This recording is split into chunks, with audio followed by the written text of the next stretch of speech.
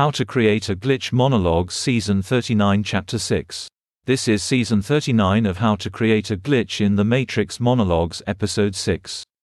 In this episode, we will be linking our discussion of epigenetics and mirror neurons to topology. To start out, the term topological was used to describe continuity between behaviors independent of how the consensual field is shaped. What is meant by that is, the expectations that we consistently meet of others produce topological properties in our consensual field. These topological properties represent traits or behaviors which reoccur regardless of circumstance or context. Now, in the context of behaviors which represent the meeting of expectations, we can be said to have both the genetic trait underlying the behavior and the phenotype, which means we have the epigenetic machinery for expression. Topological properties thus occur because the reinforcement is provided by others through the mechanism of the mirror neuronal system. Now, earlier in the podcast, we talked about how a conjoined expectation field produces a particular kind of consensuality.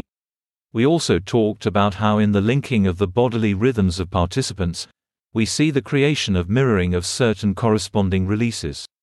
So for example, individuals will mirror their outs, such as smoking, or their periods, for women, and this represents a synchronization of their epigenetics.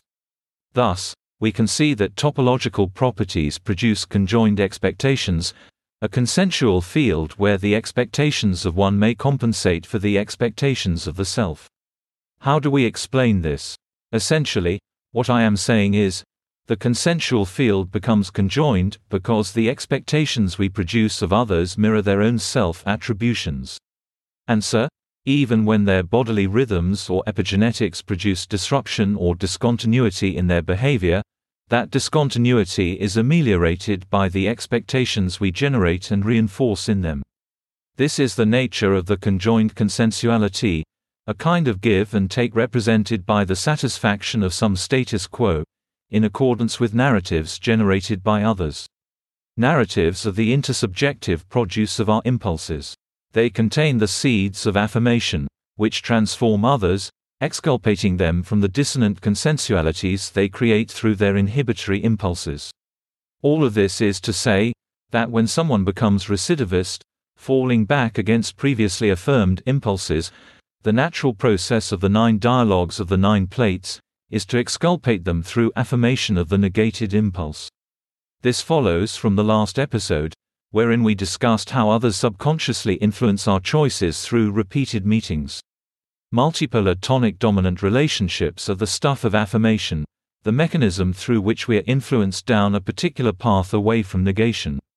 These relationships also forge the ties of mirrored bodily rhythms, which produce epigenetic reinforcement of the other's consensual field. In other words, the conjoined consensuality that we exist in a state of integration, is the topological property of a process which includes affirmational narratives, the 9 dialogues of the 9 plates, and repeated meetings, generated by bodily rhythms synchronization. That's the end of the podcast for today. If you enjoyed it, please like, comment and subscribe.